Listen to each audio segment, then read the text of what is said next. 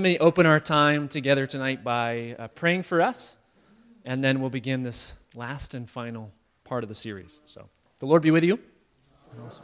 Let's pray. Gracious Lord, we thank you for this evening, and we thank you for the gifts of this day. We pray that you'd bless our time this evening. We thank you again, Lord, for our guests last week, and we pray again tonight your blessing upon them. Help us, Lord, as we are here to discuss and converse with one another and hear from you. So would you bless us? In Christ's name we pray. Amen. So, just to give us a sense of where we've come, this was a 4-part series. The very first part was just to introduce what this whole thing's all about. Why are we talking about refugees and not something else? The second part was really trying to get understanding, not just from what does the Bible have to say, but also what does the actual resettlement process look like? Because it's really complicated and very few people actually know what's involved. We took 2 weeks off, and I encourage you to read some refugee stories and to watch the film The Good Lie, which I still highly recommend if you've not had a chance to watch that. And as I said last week, what those things do is they personalize the story for you. And it's very difficult to judge and stereotype people who you've heard their stories. And you've understood that they're complex beings and that they too have suffered. And so I encourage you to do that if you haven't had a chance to watch the film. Last week, we were able to hear from Mary Keck. And Mary is a part of Christ Church Anglican in Central Phoenix. And I think she's 35, and she said last week that she's been involved with the refugee ministry for more than 15 years. So that means that she was in college when she started. She's served in a variety of different ways. She's completed a master's degree related to this issue.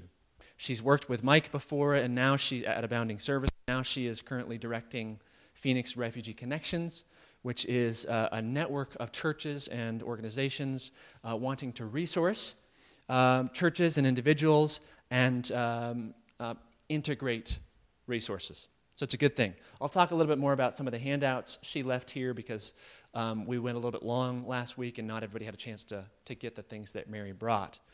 But Mary also brought with her a Kurdish Syrian refugee couple. They left their kids because one of the kids was ill and they didn't want to bring that into our midst.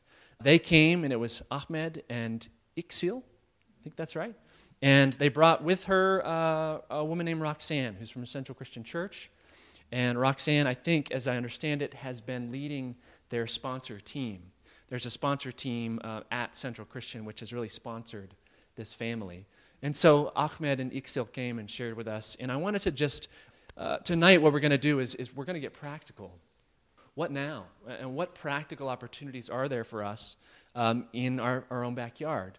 But I want to open up just by asking this question about Iksil and Ahmed. Recap for me, if you can, the story of how they became refugees. How did that all happen? And how did they get here? Anybody remember? Well, yes, we were not here last week, and I didn't get all the way through, so I'm about halfway through their discussion. But as I recall, they went to Turkey. Yep. Okay, and Why? It sounds like they were actually rejected once. Yes. Yeah, they're northern Syrians, so they're Kurds, but they're Muslims. Yes. That's correct.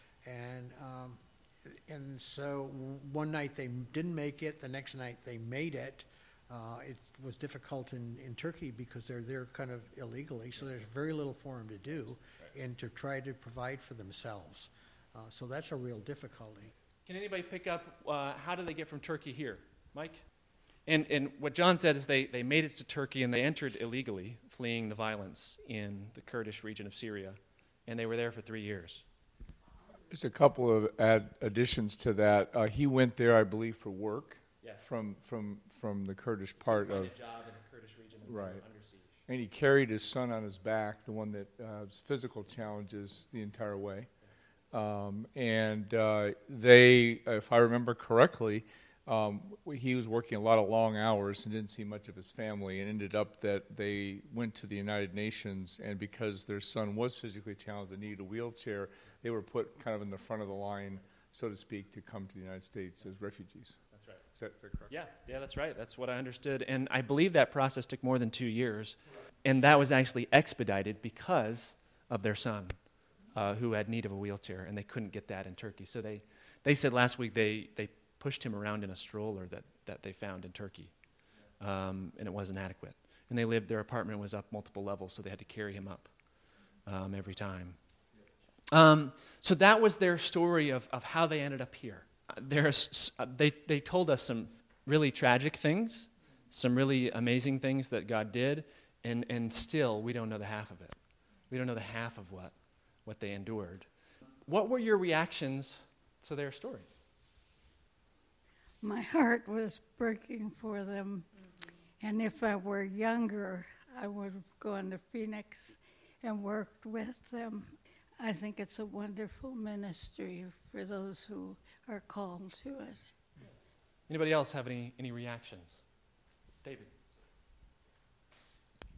I too listened to it, and for anyone who hasn't listened to it, listen to it.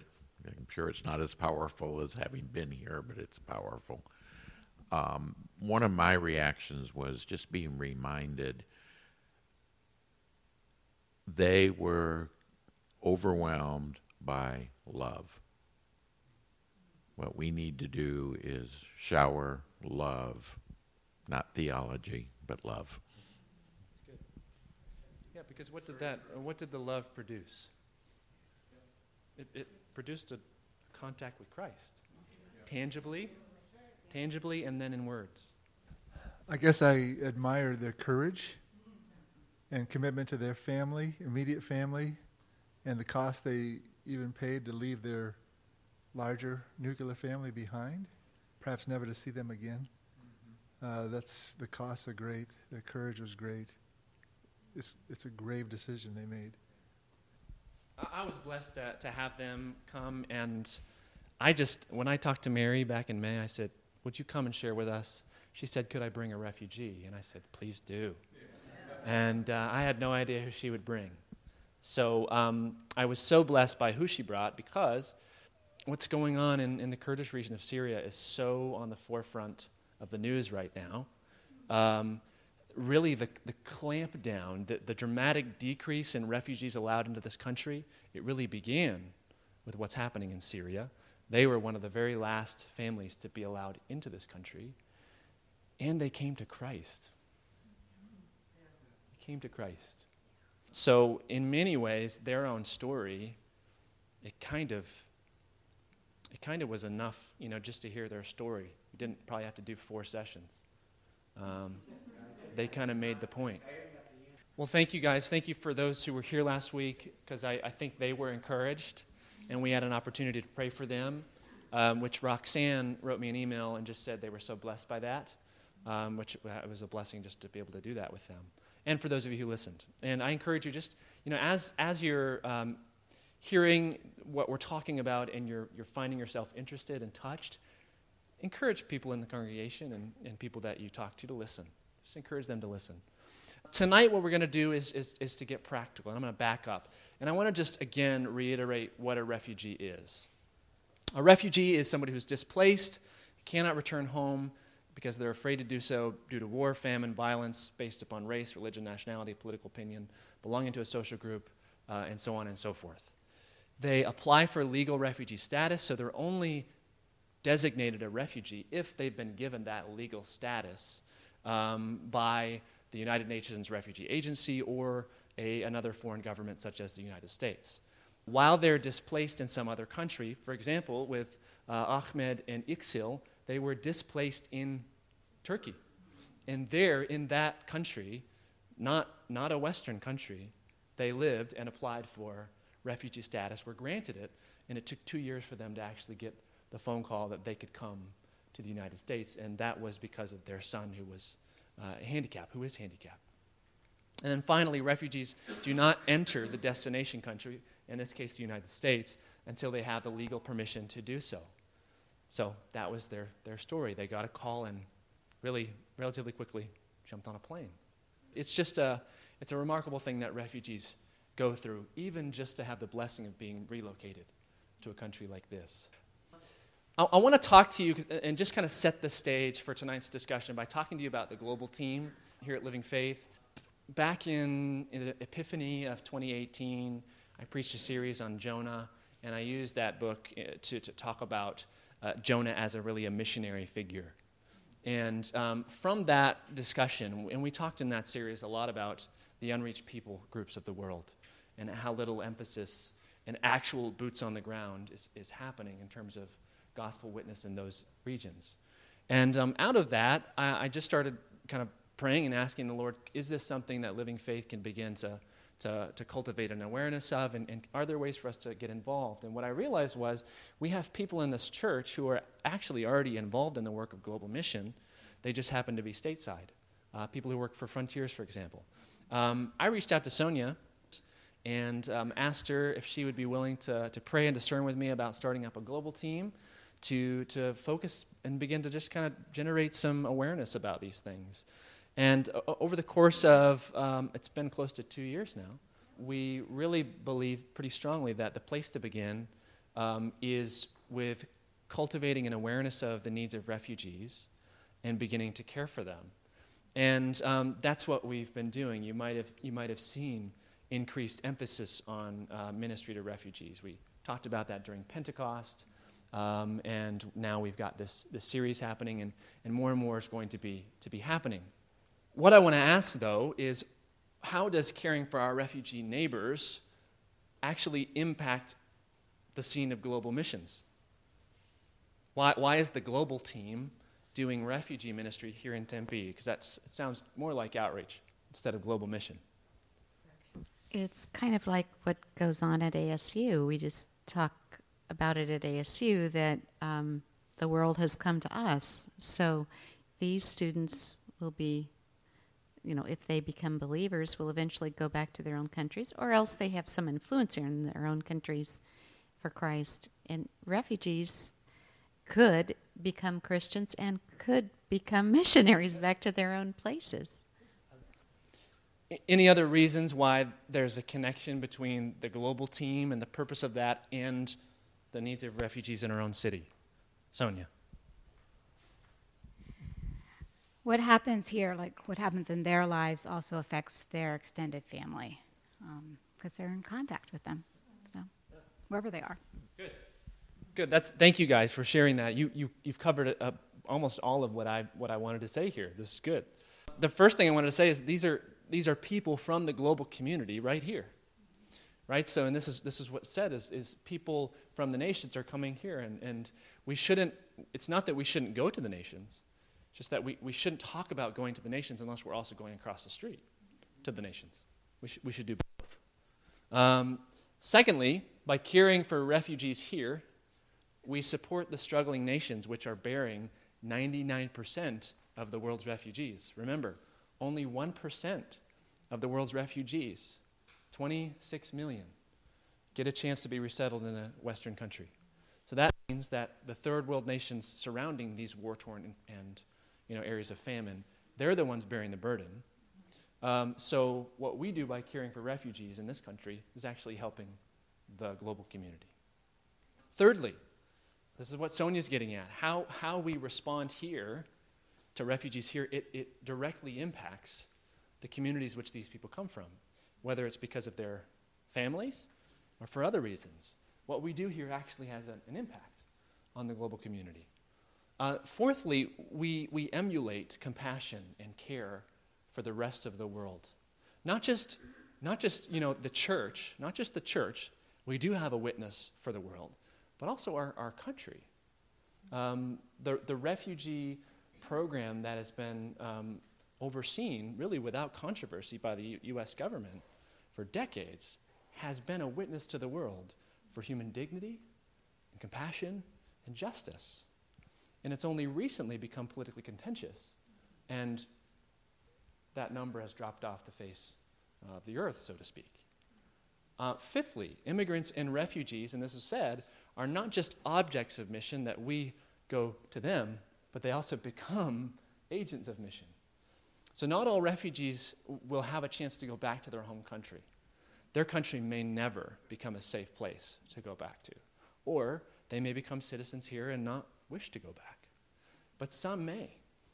Some may, and if they're compelled by Christ to do that, wow, We've not only has someone been won to the kingdom, they've also been won by the mission of God, and they want to win their people. Yeah. So what Sonia and I have been discussing, and I'll say this, Sonia is going to be stepping down from that role as on the global team, not just because she was elected to vestry last January, but also because she has an upcoming 4-month sabbatical, thanks be to God. So we are working on recruiting somebody else to take over that role for her. So the work will continue. But this has been the place where we wanted to begin as a global team, is to identify or to cultivate an awareness of what's happening in our own backyard in terms of refugees, and then to begin to practically care for them. We're going to move into a time of what are the practical opportunities that we have for reaching refugees in our own city. But before I do that, I want to talk about two themes. The first is biblical hospitality. In the minds of most Americans, what is hospitality? How would they define hospitality? Inviting people over for dinner. Inviting people for dinner. Welcoming. Okay. I think it's interesting we have this term in the U.S., hospitality industry. What is the hospitality industry? Well, it's where people are paid to care for you. Okay, like where? Hotels and resorts and, yeah, even restaurants. Yeah. Versus hospitality, I think in the Christian sense, is just giving of oneself without anything expected in return. Sure. Yeah. That's good. Yeah. So I think that when we talk about this word hospitality, it's one of those instances where we have to define our term. What are we talking about? It's not that entertaining people in your home is a bad thing. It's just that's not the same as hospitality. Oftentimes when we entertain, I don't know about you, but when I am in the entertaining mode and I feel like I'm entertaining, it's stressful.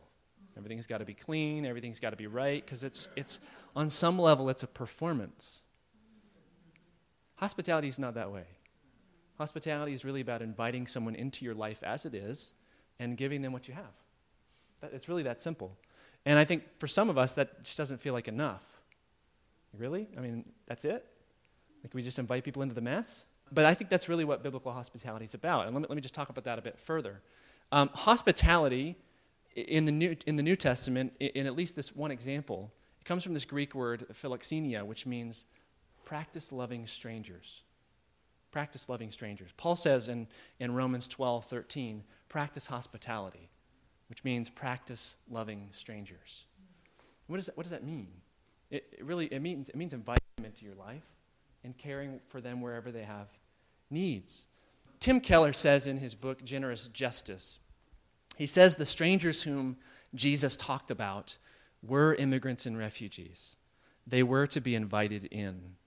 They were not merely to be sent to a shelter, but were to be welcomed into the disciples' homes and lives. And it is implied, given the advocacy, friendship, and basics for pursuing a new life in society. That feels like, I don't know about you, but that feels like a really, if I were looking at that as somebody who's non-Christian and was thinking politically, I'd say, man, this guy's a liberal progressive. And if you know Tim Keller, pastor of Redeemer Presbyterian Church in Manhattan, he is not a progressive liberal. He's a gospel-centered, Jesus-loving, wonderful pastor. And he says, the Bible teaches this. The Bible teaches hospitality. And what's interesting is that hospitality for Christians, it was kind of the beginning. It wasn't the end point, it was the starting point. And that's where I'm going now, is hospitality really isn't even the end goal. Theologian Soon-Chang Ra says, we need to move from hostility, so hostility with our immigrants and refugees and strangers, to hospitality. So we make that jump.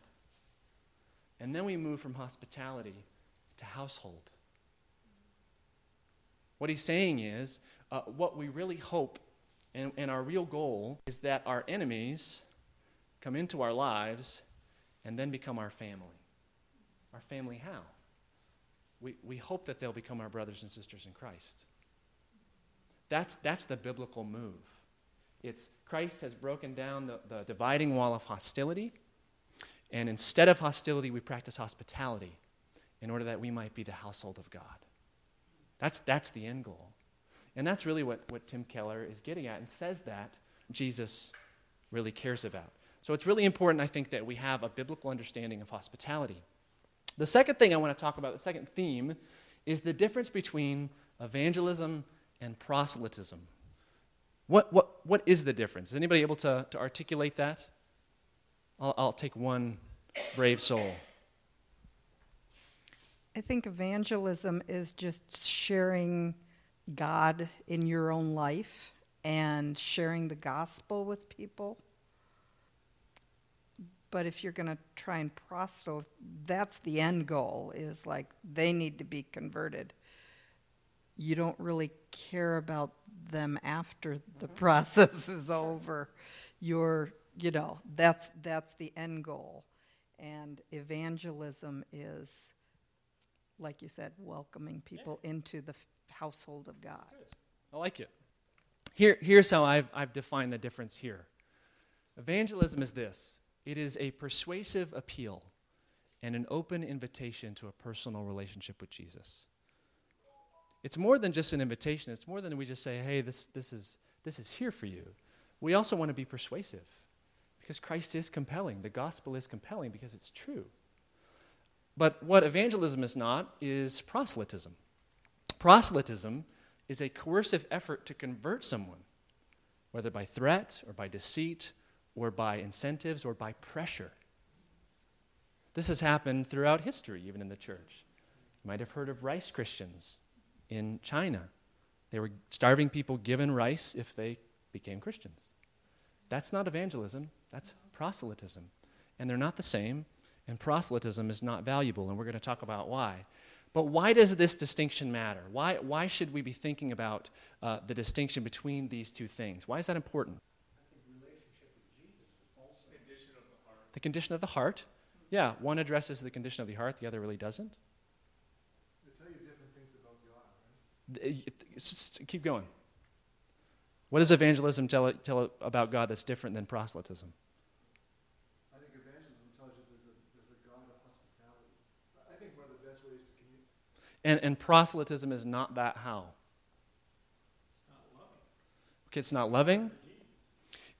It's really about applying force.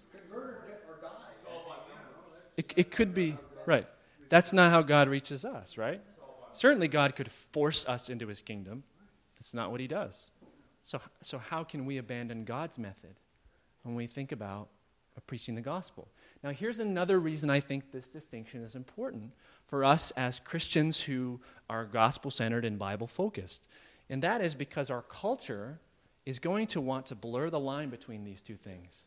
And they're going to want to say that any evangelism you do is proselytism. And part of that is the church's fault. Because we've been too guilty of this kind of garbage. And the world is sick of it. And I don't blame them. But what we can't be pushed into is this oh no, we were so bad and now we won't open our mouths because we don't want to be called proselytizers. No, we are called to evangelism. We're called to be evangelistic, but to reject proselytism. The Lausanne movement, which it really dates to 1974. Billy Graham was a big player here. It comes from the Council for World Evangelization. This is what they say. They say, while the nature of our faith, Christianity, requires us to share the gospel with others, our practice is to make an open and honest statement of it, which leaves the hearers entirely free to make up their own minds about it. We wish to be sensitive to those of other faiths, and we reject any approach that seeks to force conversion on them. Now, this statement, it is not relativistic. It is not saying that every faith is equally legitimate. It's simply saying that if someone is going to accept Christ, it must be because Christ has drawn them and they have said yes to Christ, not because we have forced them into it. Proselytism, it actually corrupts evangelism. It actually sows bad seed instead of good seed. And this is what Anglican theologian and pastor John Stott says about proselytism. He calls it unworthy witness. He says it's whenever unworthy witness occurs when our motives and our methods or our message are unworthy of the God whom we witness about. And this is getting back to what Father Carl was saying, that evangelism says something about who God is and what God has done, and proselytism says something else, and the message from proselytism is not the gospel. Yeah. It does damage to God, and it does damage to the true gospel. So it's very important that we make this distinction, and that as we begin to talk about practical opportunities to serve refugees in our own community, that we ourselves are cognizant of that, and that we don't get fearful of people who point the finger and say, what you're doing is wrong. Don't you understand that these people came from a culture with a religion, and they don't need you to talk to them about Jesus? Leave them alone. They just need you to take care of them. That's not true. But we also need to make sure that we are not being coercive and deceitful or manipulative or pressuring, because that is counter to the gospel. Our method must match our message and our motives, and that's what Stott is really saying here. How do we then share Christ with refugees? Because if we're called to be evangelistic, but we're called to reject proselytism, so how do we do that? How do we preach Christ without proselytizing? By our actions. Okay. By what we do, and then backing it up maybe with scripture, but mostly by showing. Okay. And by doing. Okay. You in just a second. I just think about the passage in Peter where it says, be ready to give an answer for the hope that's in you. And that question is asked once you have done actions that prompt the question, right? Good. So I think that doing is really paramount to opening up someone's heart to hear what you might want to share about the Lord. But also, I think it's good for us not to shy away from discussion. So I have a friend who's from Libya, and when we get together, we always talk politics. And so he has the same longing that we have. We have a longing for a government that reflects the gospel and that, is just and right and good. And, he has that same longing. And I often say what you're longing for and I'm longing for is really the kingdom of God. This is God's kingdom. And we don't see it in practice right now today, but someday God will reign and all these things will be put to right. So that's just like, it's just always good to draw the conversation back to the Lord. Yeah. Good. Once again, I think we can look to God. How did God bring his message to us? He met us where we're at in our sin, in this filthy world we live in, and then he died on the cross for us. His actions were what were compelling. Yeah. Good. That's very good. Here's what I have for us. We need to first be careful to not give our love simply because someone is a Christian or not, right? We talked about the fact that the majority of refugees to this country are Christian, but a lot of them aren't. And so when we're confronted with one or the other, while we do have a unique obligation to our brothers and sisters in Christ, we don't have the option of not loving the non-Christian, right? Serve them as if you were serving Christ. I think that's biblical. Invite them into your life and into your home. That is a witness. But here's the thing that I think is also really important, and this I think is what Sarah's getting to, is talk about Jesus whenever you have the chance to. This quote, I'm not sure if it's actually, historically accurate or not, but the quote is attributed to St. Francis of Assisi, preach the gospel, and if necessary, use words.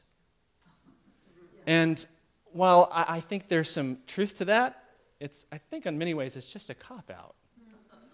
It's like, well, it's really like, I'm afraid to talk about Jesus, so I'll just do nice things. I don't think it's always that, but that's, I think, what it can produce in people. But the distinction is that Jesus does call us to use words. But perhaps maybe we're too quick with our words, and we don't first build a relationship of trust and give ourselves credibility. We don't express that what comes out of our mouth is true by nature of what we do, and we don't express that what comes out of our mouth is actually loving by nature of the fact that we act loving. And I think that's what Father Carl is getting at. Your actions produce the opportunities for you to use words. And how did you become a Christian? Was it just because someone loved you, or did someone actually use words to talk about the gospel with you? somebody used words eventually, right? So if we have the opportunity to use our words, we must not miss the opportunity to use our words and simply talk about Jesus. There's power in his name. Don't be afraid to use his name. Never pressure them, though, to accept Christ. There's a difference between pressuring and persuading. Paul says, persuade. Persuade. Jesus is persuasive. There's not a whole lot that we need to do except to speak about Jesus to be persuasive. Jesus is the most persuasive thing about Christianity.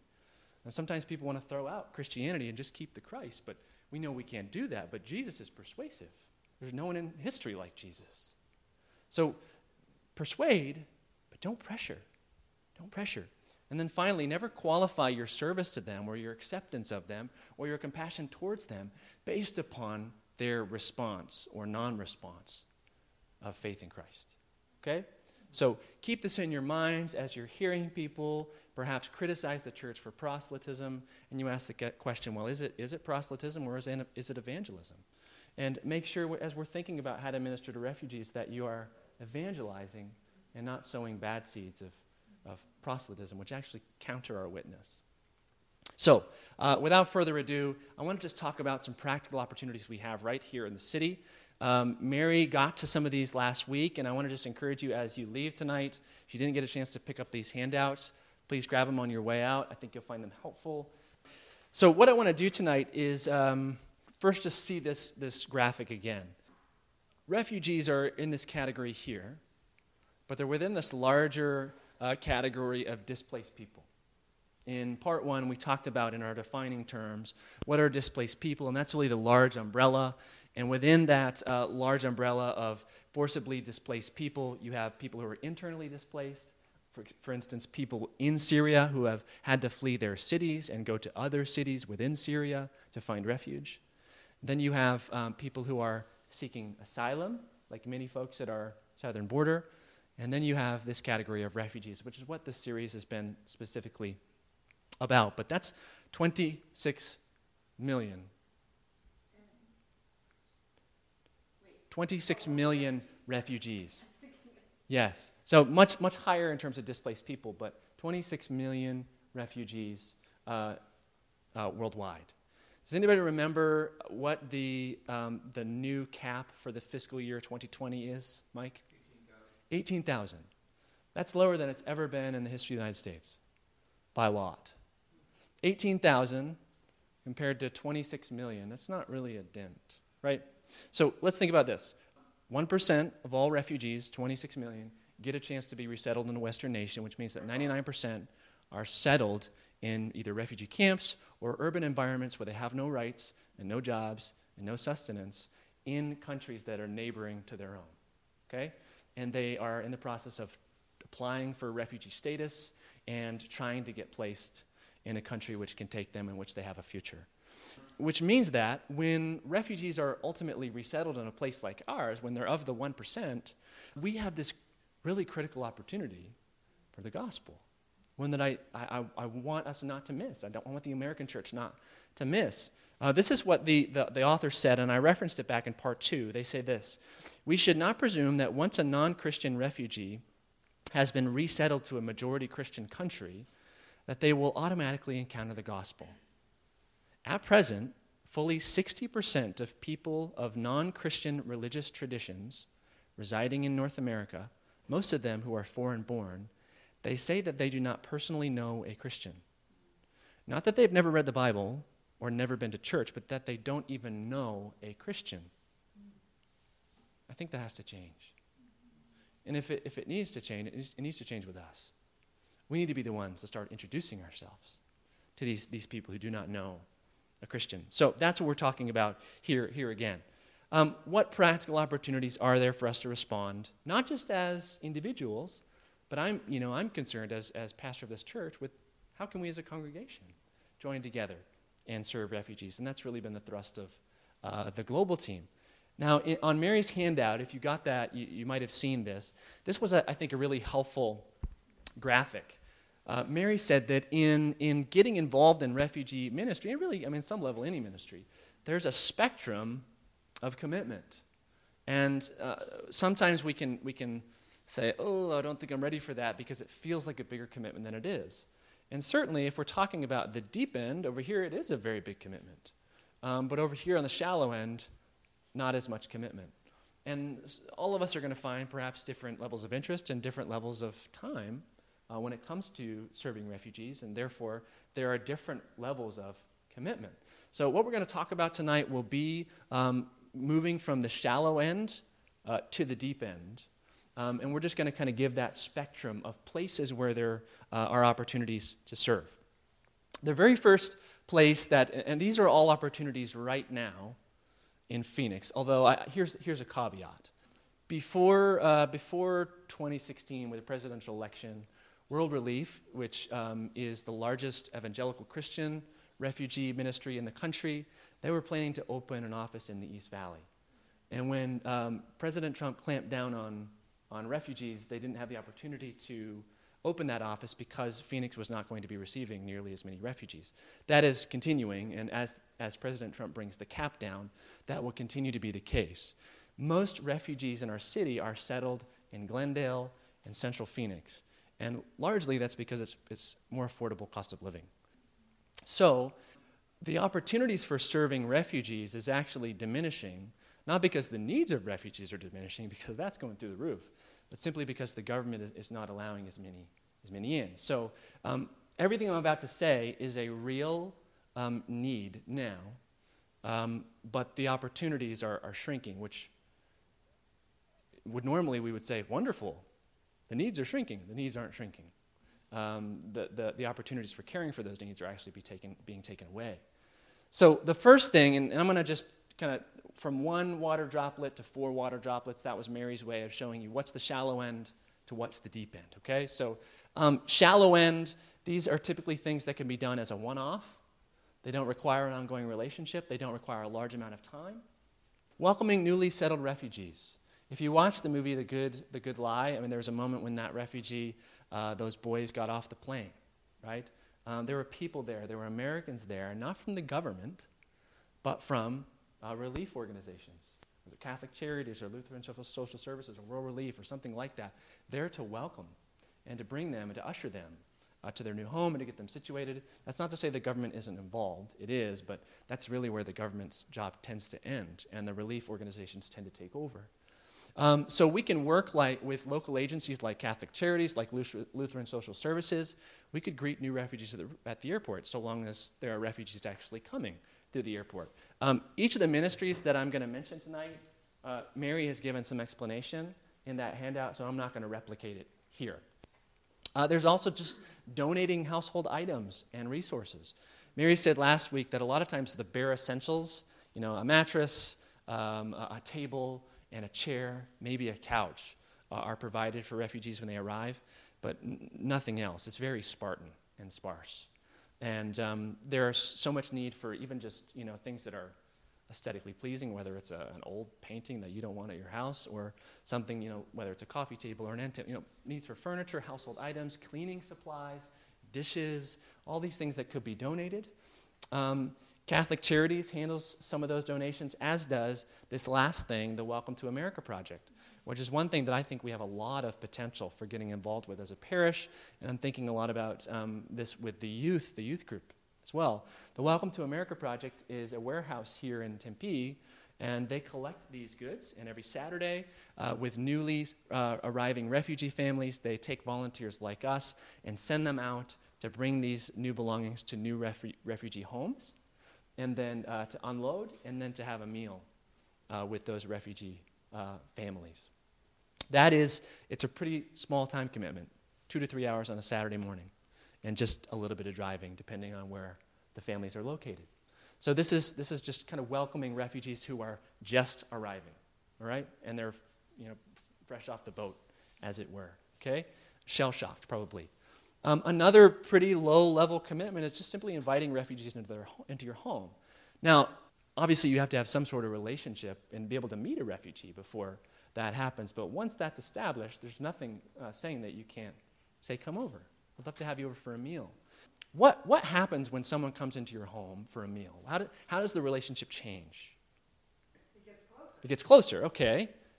How so? You're spending time with them. Okay. Spending time with them? Sharing a meal. Okay. Good. I agree with you. It's totally different when you're in someone's home, because then they're showing their body. Yeah. You can't, It's a much deeper knowledge of feel someone. like they have nice clothes Yeah. and going somewhere. It's different when you come Yeah. to home, Absolutely. and it's more personal. And Definitely. It feels less transactional and more personal. We're letting them into our lives. Yes. Yes. Yeah, I mean, the Welcome to America project is really good, but it's you entering their life. This is them calling them into your life. Culturally, for many of the refugees, us opening our home to them is the deal. Yeah. We open our door to them. That's right. One more. Just real quick, I was just going to share with everybody that when we talk to the refugees, the number one thing that they tell us they want is to go into an American home because almost none of them have ever been in an American home. Yes. Yep. So Mike read my notes. Majority of immigrants and refugees will never enter an American's home, let alone an American Christian's home. It's a really compelling opportunity that we have. Third place to get involved, and this is just a little bit deeper of a commitment, and that is English language tutoring. Most refugees, when they're resettled here, do not speak English. Only 7% of them have any sort of fluency in the language. And as Mary said last week, one of the single greatest markers of whether or not a refugee will make it in this country is whether or not they'll be able to get adequate or find mastery over the language. The organization that Mike is a part of and leads, Abounding Service, along with the other organization that he mentioned, Go 10, which stands for Go to Every Nation, they each have tutoring centers for, well, I know Abounding Service is in between places, but God will provide. Soon. Yes, God will provide. And that's a big part of their ministry, is helping to equip people with the language that they're going to so desperately need to make it here. So this is really, really practical, tangible stuff. Anybody know English here? I'm working on it. You can transfer your knowledge of English to somebody else without exception. You can do that. Anybody could do that. The fourth way, and this is a little bit deeper, but it may not be as deep as you think. This really has to do with assisting refugees as they go through the legal system. You think about how challenging it is for us to do taxes or to do things that relate to the legal system or even just the government processes. How difficult is it for us as English-speaking Americans? Multiply that by 10, by 20 for somebody who's a non-English-speaking refugee.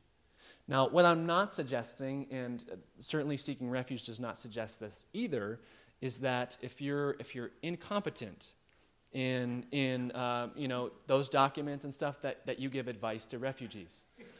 What they really advocate, what they really advocate is that local churches consider seeking authorization as legal counsel. And they can do that through the Federal Board of Immigration Appeals. A local church can become certified to help refugees walk through the legal, immigration, whatever, tax documents that they are just trying to fill out and make happen for their lives to happen. Think about what legal fees typically cost from attorneys. I couldn't afford legal fees in preparation for taxes or some other peripheral item. So how much harder would it be for them to afford it? So a lot of this has to do with affordability, making legal assistance affordable so that they have a chance for success. Now, lawyers in a church are a bonus, but it's not a necessity. And so that's why I don't want us to feel like, oh, this is something that we couldn't ever consider. That being said, there are many relief organizations that whenever they set up an office, they're granted this certification.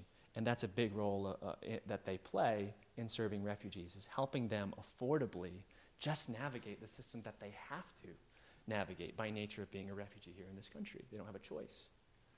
A fifth way of getting involved, and this is a little bit more out there, maybe a little bit, I don't know, this is a little bit more dicey. And the commitment is quite a spectrum, but that is confronting unjust policies. I mean, speaking up about injustice in government structures and policies. And I believe that that's actually a necessary part of loving our neighbors. I want to share with you a quote from Dr. Martin Luther King Jr., and I'm going to read that here. I don't have it up there because it was a little bit long. So this is what he says about the parable of the Good Samaritan. On the one hand, we're called to play the Good Samaritan on life's roadside. But that will only be the initial act. One day we must come to see that the whole Jericho road must be transformed, so that men and women will not be constantly beaten and robbed as they make their journey on life's highway. True compassion is more than flinging a coin to a beggar. It comes to see that an edifice which produces beggars needs restructuring.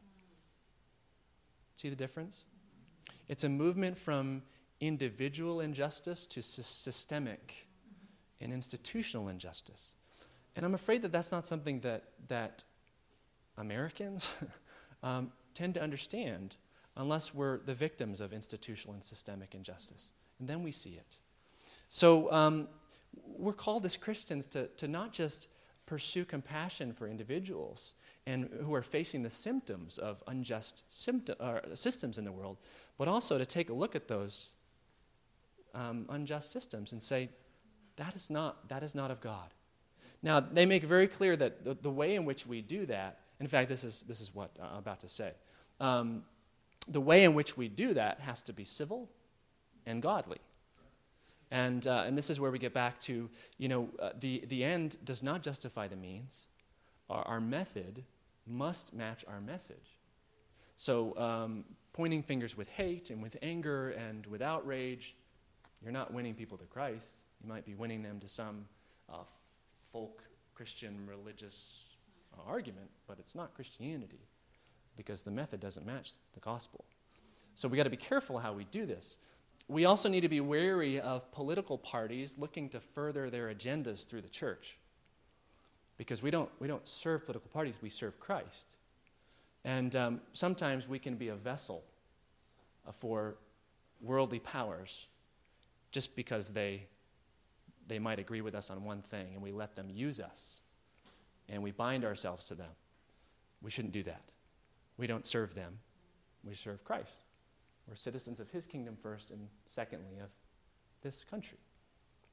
The authors say this. They say, while it is a mistake for the church to undermine its mission by becoming too closely identified with any political party, we also believe God calls us to speak clearly about biblical principles that can form the basis of fair and effective government policy. We should do so always with civility and grace for those both within and outside the church who may disagree with us. We must consistently allow Scripture to guide us, not only in the policy's ends that we pursue, but also in the political means by which we pursue them. Just to give you an idea of what this means, what does it mean to confront unjust policies? One really, really practical example, and this may not even be that meaningful, but it is a practical example of this confronting unjust systems. Mary, you might have seen, if you got on Mary Keck's email list, she sent out an email yesterday with a form calling evangelical Christians in Arizona to speak up to Governor Ducey about the fact that under Trump's new regulations, states will have to say that they are okay with refugee resettlement in order for refugees to be resettled here. Remember, it was a way of skirting around it and making it so that refugees wouldn't be settled here unless the governor actually said, yes, they can be resettled here. So this is it's a petition to Governor Ducey. We as evangelical Christians, we care about this, and we love these people, and so should you. That's a really simple witness. It may not have an effect, but it's still a witness. We preach the gospel even if somebody's not converted, because we preach the gospel. So we still witness even if there's no effect, but we pray that there will be an effect. So confronting unjust policies. Two more things and we're going to close it up, but I do want to show you this. This is a stat from 2015, but it shows you where we were politically, and I think it's probably gotten a little bit worse since 2015, in terms of governors in our nation who are unwilling to welcome refugees into the state. So red are all those governors not wanting to have refugees in the country, The gray, the dark gray, is welcome refugees, like Washington, and then not committing one way or the other are all these little kind of light gray states. That's right. That's Syrian refugees. Yes, thank you. Thank you. This is Syrian refugees happening about the time of 2015, when this was really breaking wide open. What's alarming to me, and I think I've shared this before, is we were in Birmingham, Alabama for 8 years, and Birmingham, Alabama has earned the title, the largest United States city to not resettle refugees. Another title that Birmingham has is the most churched city in the whole country. And I was scratching my head saying, how can this be? And where's the Bible Belt? Tell me where the Bible Belt is. Tell me where the liberal states are. And I just say, brothers and sisters, it can't be this way. We can't be outdone by people who don't even know Jesus. It can't happen. 2 more ways to serve refugees in our community. Refugee adoption, and this is the deep end, okay? But this is what Roxanne was representing. And it was the refugee adoption or sponsoring that produced this loving care for Ahmed and Iksil, which was a part of their conversion. Refugee adoption is when a church, typically it's 8 to 12 people who form some sort of sponsor or adoption team. They sponsor a newly arrived refugee family in order to help them integrate. And there is a defined time for that sponsorship. It's not an ongoing, indefinite thing. That's not to say it can't continue if the sponsoring team wants it to continue. But there is an end result, so there is an end to the commitment. But it's a commitment. It's answering their questions. It's serving as a cultural liaison. It's assisting with transportation and going to the grocery store, practicing English, all these different skills and things they're going to need just to function as people in our society. And Lutheran Social Services in Tempe, they've reached out to us and to Sonia, and I think Mike has talked to them as well about the possibility of Living Faith doing this in the future. And I said, man, this is what I hope we'll be able to do one day. But we're going to get in the pool at the shallow end, and I hope we can swim to the deep end. Another deep end opportunity, and it's really for you as individuals, and this is what Mary was talking about. Mary and her husband, they fostered an unaccompanied minor from Congo. And this woman, I believe, was 16 when she came, and she stayed in their home until she was 18. And at that time, she was required to leave their home to become independent. They weren't allowed to continue to house her there. But she moved down the street, and they're still her foster parents. So it's becoming licensed to foster an orphaned refugee child. And it's not just an orphan, in some orphanage in another country. It's an unaccompanied minor here right now that has no care. Organizations like Catholic Charity, they help in this area. So this is shallow end to deep end, and the question is really, what now? And I want to just leave us with 3 questions. I know I've gone over this evening. What I didn't get to tonight, and I knew I wouldn't, but I would like, I may send you a blurb by email, is when we think about helping, kind of going along with the not proselytizing thing, we need to make sure that the ways that we're helping is actually helping and not hurting. If we're going to go through the effort of helping, how can we ensure that the help is actually help and isn't actually hurting in the process? I may send you that email. But the 3 questions I want to leave you are, which of these things are you well suited for? Your time, your talents, and the things that you're interested in. Is God calling you as an individual to step in and just poke your foot in the water? Maybe you just want to dive right in, the deep end. I don't know. But also, which of these things is our church well suited to address? Churches have personalities. Churches have demographics. Churches have different levels and different kinds of resources. So what as a church are we well suited for in terms of engaging our refugee our neighbors? And then the last thing I want you to consider, and I'm not going to request any answers from you this evening, but I would love to hear from you by email if you have thoughts. The last question is this: what are 2 or 3 things you learned in the course of this series or in reading the book Seeking Refuge that you could share with others, even Christians, to encourage a more biblical, fact-based response to the refugee crisis? 2 or 3 things. Perhaps it's, I didn't know that the Bible had so much to say.